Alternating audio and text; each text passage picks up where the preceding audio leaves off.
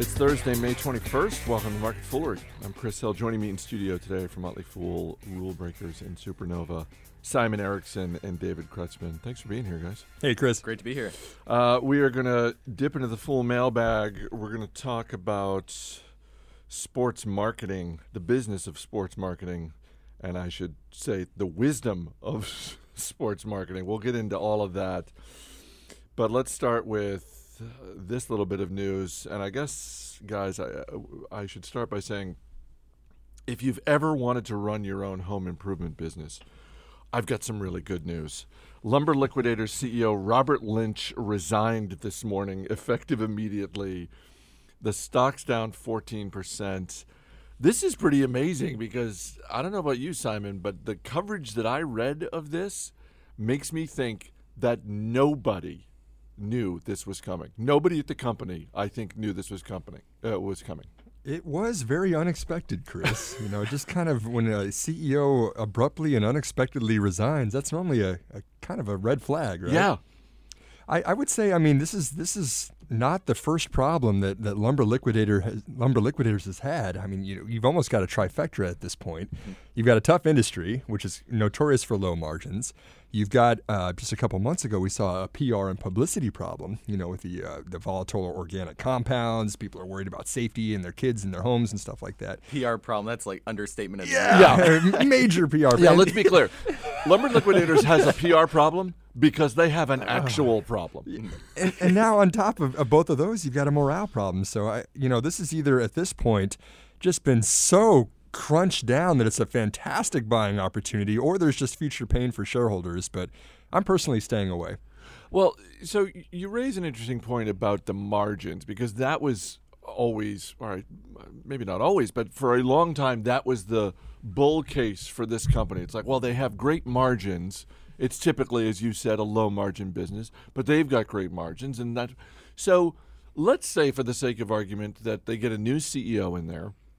The founder, who I think is also chairman of the board, who was interviewed in that 60 Minutes piece, and I don't think there's anybody who thought he did a good job. He's going to be the interim CEO for however many months until they can find someone to take this job. But if someone gets in there and can actually turn it around, even then does it become an interesting investing opportunity? Because if the solution for Lumber Liquidators is, look, we're going to do everything we can to get our reputation back, and that means we're going to have to sacrifice questionable wood sourcing, which means we're going to have lower margins. Yeah, this is tough, right? If you're a publicly traded company trying to maximize profits, you either raise prices and get your top line as high as you can, which good luck with that for hardwood flooring. It's really hard to compete with higher prices and convince customers that you've got a better product. Or you work on the cost line, the line items of your expenses. And I think that's what Lumber Liquidators has gone after traditionally. I think that's proven a little harder than we've expected it to be in the last couple of years. So still a tough business. David, did they have to change their name? And stick with me for a second, because I know you weren't focused on investing 15 years ago, but 15 years ago when, I think it was about 15 years ago, when the Enron scandal happened, and one of the ripple effects of that was the consulting firm working with Enron that was saying everything's just fine was Arthur Andersen, which to that point had a really good reputation.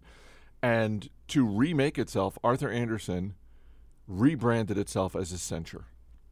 A name that at the time, a friend of mine at the time was working at Arthur Andersen, and when she told me what the new name was going to be, I just laughed at her because I thought it was a silly name, and shows what I know, because that's a stock that's done quite well over the past decade. But to bring it back to the topic at hand, Arthur Andersen was a radioactive business because of what they had gone through. And part of the solution for them was a complete rebranding. And I'm wondering if 3 to 5 years from now, Lumber Liquidators has turned things around, if that's part of the equation. It's an interesting question. I think it might be a little harder for a retailer like Lumber Liquidators than it is for a firm like Accenture, where Accenture is offering more consultation services, more soft services, whereas Lumber Liquidators, they're offering you hardwood. They're offering stuff for your floor. Changing the name might help, like down the road, but I mean, for now, like I don't think anyone's going to say, "Hey, we need hardwood. Let's definitely go to Lumber Liquidators," after seeing them on 60 Minutes. But I don't know. I think it's going to take more than a name change. Like the company is really going to have to take a look at its culture, take a look at its sourcing, and a whole lot of different things. Because as Simon mentioned, now you have morale issues within the company when the CEO is leaving. I think the company really just needs to take a hard look at suppliers, employees, shareholders, all the different stakeholders in the business, because right now it is certainly not in a healthy situation. And I mentioned shareholders, and just from a capital allocation perspective, the company's done some questionable things over the past few years. So starting in 2012, the management began repurchasing shares, through the company each quarter. So starting the first quarter of 2012. All of a sudden, that stopped 2 quarters ago when the stock started to fall. So that shows me, like, okay, management probably that doesn't give me much confidence in this management team's ability to allocate capital in a smart way. Then you also have pretty low insider ownership of about 3%. Thankfully, Thomas Sullivan, who's the founder and is stepping in as interim CEO, he owns a little bit over 2%, but. I mean, going back to the financials, like Lumber Liquidators, they're free cash flow negative now, and then they also just added long-term debt to the balance sheet for the first time since 2006. So right now I think we're seeing the symptoms of a pretty unhealthy business all across the board with all the stakeholders. So definitely a lot of red flags right now. You can follow us on Twitter at MarketFoolery is our handle. Question from Tavo Hermanis in South Africa. He writes, prices of rooftop solar fell 25% last year, and 187,000 homeowners installed solar panels. Will continued price drops not hurt Solar City? How you look at this company closely, Simon? What do you think? Yeah, well, first of all, Tabo, this is an excellent question. This is exactly the kind of questions you should be asking as an investor if you're interested in Solar City in the first place. The answer is actually the decrease in the costs of solar. Reductions in the levelized cost of energy for solar has been so accelerated in the last couple of years that it's now competitive with other forms of electricity generation, like natural gas. That has been very good for Solar City because now they're getting down to price points that they can make it affordable to offer to customers. So that's really helped their adoption of this business. Now that it's affordable, you saw a ton of solar manufacturers, the guys that are making the panels themselves, come online the last couple of years. There was a huge oversupply in the market, and Solar City has been, as a business, sourcing those panels from externally. And now the interesting thing, which is where I'm going with this answer, is now Solar City is at a point that they're seeing the incremental improvements, the reductions in the cost per solar panel produced, kind of leveling out. It's not as exaggerated as before, and they're actually building their own manufacturing of solar panels. It's going to be right outside of Buffalo, New York. And I think that this is a prudent move because at some point you start seeing those incremental improvements kind of slowing down. You need to put a stake in the ground and say, hey, this is where we're going to manufacture these in-house. You get a lot of supply, and they've got aggressive goals for how much capacity they want to deploy in the next couple of years. I think this takes a lot of risk out of the investment when you don't have to worry about external supply and you can kind of bring it all in-house. So good move for the company, I think. Quick question. Isn't Solar City based in the southwest part of the United States? California. Okay. Yeah. Okay, California.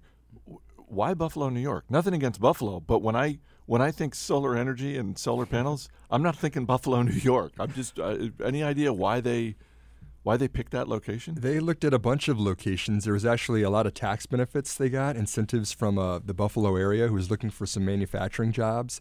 And it's not so much that they had to immediately put those panels up in Buffalo, right? But you're looking for a lower cost of production. Yeah. And going back to that great question, when you look at a company like Solar City, and Simon essentially mentioned this, but it's a good thing for them when the cost of the panels and the installations. It's a great thing for Solar City when those costs go down. So I know when I first looked at Solar City, it's a little bit of a confusing company at first, but you have to recognize that those hard costs, the panels, the installation costs, when those go down, Solar City benefits. And we should point out, too, that Solar City's selling the power to residents over 20 years. They're not actually selling the panels just for somebody else to take care of. So when the costs go down, that actually helps their profitability over time, which is something else that's been pretty good for that company. Before we get to our final topic, a couple of housekeeping notes. We are not here on Monday because it is Memorial Day. The market is closed. Therefore, we are closed, so we will be back on Tuesday. Secondly, regarding Tuesday's discussion on Oreos, got a comment from Mabel Nunez in New York City. She wrote on Twitter, red velvet Oreos should be illegal. I think I'm with her on that one because red velvet, even if you like red velvet Oreos are just horrible. And I wasn't here, but I listened to that episode. I completely agree with the point Mark made. The Mondelez people blew it. You come up with a s'mores Oreo and you're not calling it s'moreos? Come on, that's a no-brainer. That's a crime. Right? What are you doing? Have some fun, people at Mondelez. All right, final story. This was something that appeared in the Washington Post earlier this week, and it has to do with sports marketing and more specifically sports naming rights, where companies, businesses pay, in some cases, millions of dollars to put their brand on a sports stadium. Locally in the Washington, D.C. area, the place where the Washington Capitals hockey team and the Washington Wizards basketball team play is the Verizon Center. That was something that Verizon inherited when they bought MCI, because MCI paid for those naming rights. Verizon buys MCI, so it's now the Verizon Center. And the story in the Post was that even though Verizon was not going to confirm this information, it gives every appearance that when their, lease runs out, when their contract to have their naming rights runs out in a couple of years, they're just going to let it expire. They're not going to renew. And the number I saw was that they're paying $7 million a year to have that place called the Verizon Center. And I'm sure there are other things that come with that. I'm sure there's box seats, and they can entertain partners and clients and employees and all sorts of things. But it just sort of got me thinking. I wanted to get your thoughts on this, because I look at that as kind of a red flag. Not a huge red flag, but anytime I see a company is spending millions of dollars, it makes me question the value of that money spent. And David, I'll just start with you. And even allowing for the fact that $7 million for a company as big as Verizon is kind of a drop in the bucket, I still look at that and go, I feel like there's better ways for them to spend that money. That's a little red flag for me. Is it for you? It could be. I think my issue with companies buying the right to name a stadium after them, it's hard to measure the payback of something like that. How do you measure your return on investment? You can't put a hard number on, we got X number of subscribers because we have the Verizon Center as the name of that stadium. So that's the issue for me. Would there be any way that you can more effectively deploy that money in another marketing outlet where you can actually measure the success of it? Otherwise, I think it's really more speculative. It's more subjective. I don't know if that's the best place, to put your marketing dollars. For a company as big as Verizon, they have so much cash. I think they can afford to take those subjective risks more than a smaller company could. But still, I would wonder. I bet they could find a more effective way to spend $7 million on a marketing budget. That would be my guess, but it's hard to say. And Simon, let's be clear. Verizon's making money. They're fine. This is not like 10 years ago, or I should say 9 years ago, 2006, when the NBA Finals, the two teams playing were the Miami Heat and the Dallas Mavericks. And the Miami Heat played at the American Airlines Arena. Right. And the Dallas Mavericks played in Dallas at the American Airlines Center. So you have, at the time, a wildly unprofitable airline spending more than $8 million a year to put their name on not one, but two NBA arenas. I mean, I think David nailed it on this one. I mean, Verizon needs to focus on increasing their subscribing customers. I don't think anyone that walks out of the Verizon Center immediately starts thinking that they need to change their cell phone plan. And, in a world of Google Analytics and targeted advertising and Facebook, I think there's a lot better ways to spend that money. Is there, like I said, this is something that I look at as an investor, and it's a small red flag. And I'll start with you, Simon, just what's one thing that you see one number, whether it's how a company is spending money, investing, whatever they do, what's one thing you see as a red flag? Well, I've got a general example and then a specific one, Okay. if you don't mind, Chris. The general answer to that is just that SG&A line is always kind of a hard one to interpret as an investor. I mean, it's a lot of fluff in there. SG&A standing for? Selling, general, and administrative. This is kind of, and it's specifically, the sales and marketing piece of that. Is how is a company, that should be an investment to get customers to sign up for the longer term, but it's hard to quantify the return on investment. So that's always one that's a little bit difficult. At least from just the numerical value to interpret as an investor. And then the specific example, you were asking what I think something that is not a good investment is. I would say Super Bowl commercials that are not memorable. Like, do you remember last year's Heroes Charge Super Bowl commercial? I don't think, no. Exactly. It was the worst response from customers for any of the Super Bowl commercials as published by the USA Today. I mean, that's an expensive advertising that's not going a long way. You want something that's going to resonate, and that's my specific example. Oh, yeah. If you're, by all means, if you see a company you own shares of ponying up, right now the estimates are that for the Super Bowl in early 2016, the bidding starts at $5 million for a 30-second ad. So keep an eye. You don't have to be a football fan. Just as an investor, that's the thing you want to watch. David, what's a red flag number for you?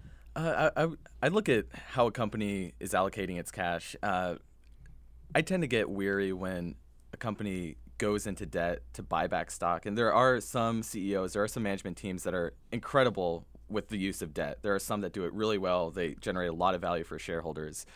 But for me, that's a red flag when a company, especially if a company goes from a position where it has a good amount of cash, no debt, and it goes to sucking all its cash out, getting a huge amount of long-term debt. Select Comfort was a company that did this right before the Great Recession, and that did not help things. I mean, the company managed to bounce back, and it turned out okay. But at the time, that was a roller coaster. Pretty uncomfortable. Slightly uncomfortable. Yeah, slightly uncomfortable. So I would say, if a company's going into debt, they better have a really good reason for it. They better be generating strong free cash flow in a way that that they can pay it back. Select Comfort was a company, the business was struggling. They started reducing their cash position, going into debt. It happened to be right before the recession. The stock got absolutely crushed, below, I think 50 cents a share. So for me, that would be a red flag. And what slightly adds to the risk is the current interest rate environment that we have. Because you're right, there are phenomenal capital allocators out there with great track records.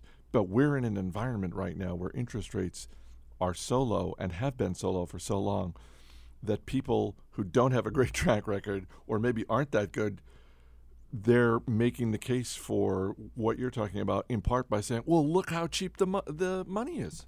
Right. I think what you need to watch is any company that has a large amount of debt, you have to be sure that they have strong cash generation. If they don't have that, I think it will get pretty ugly for those companies come the next correction, the next recession. So make sure those companies are in a strong cash flow position.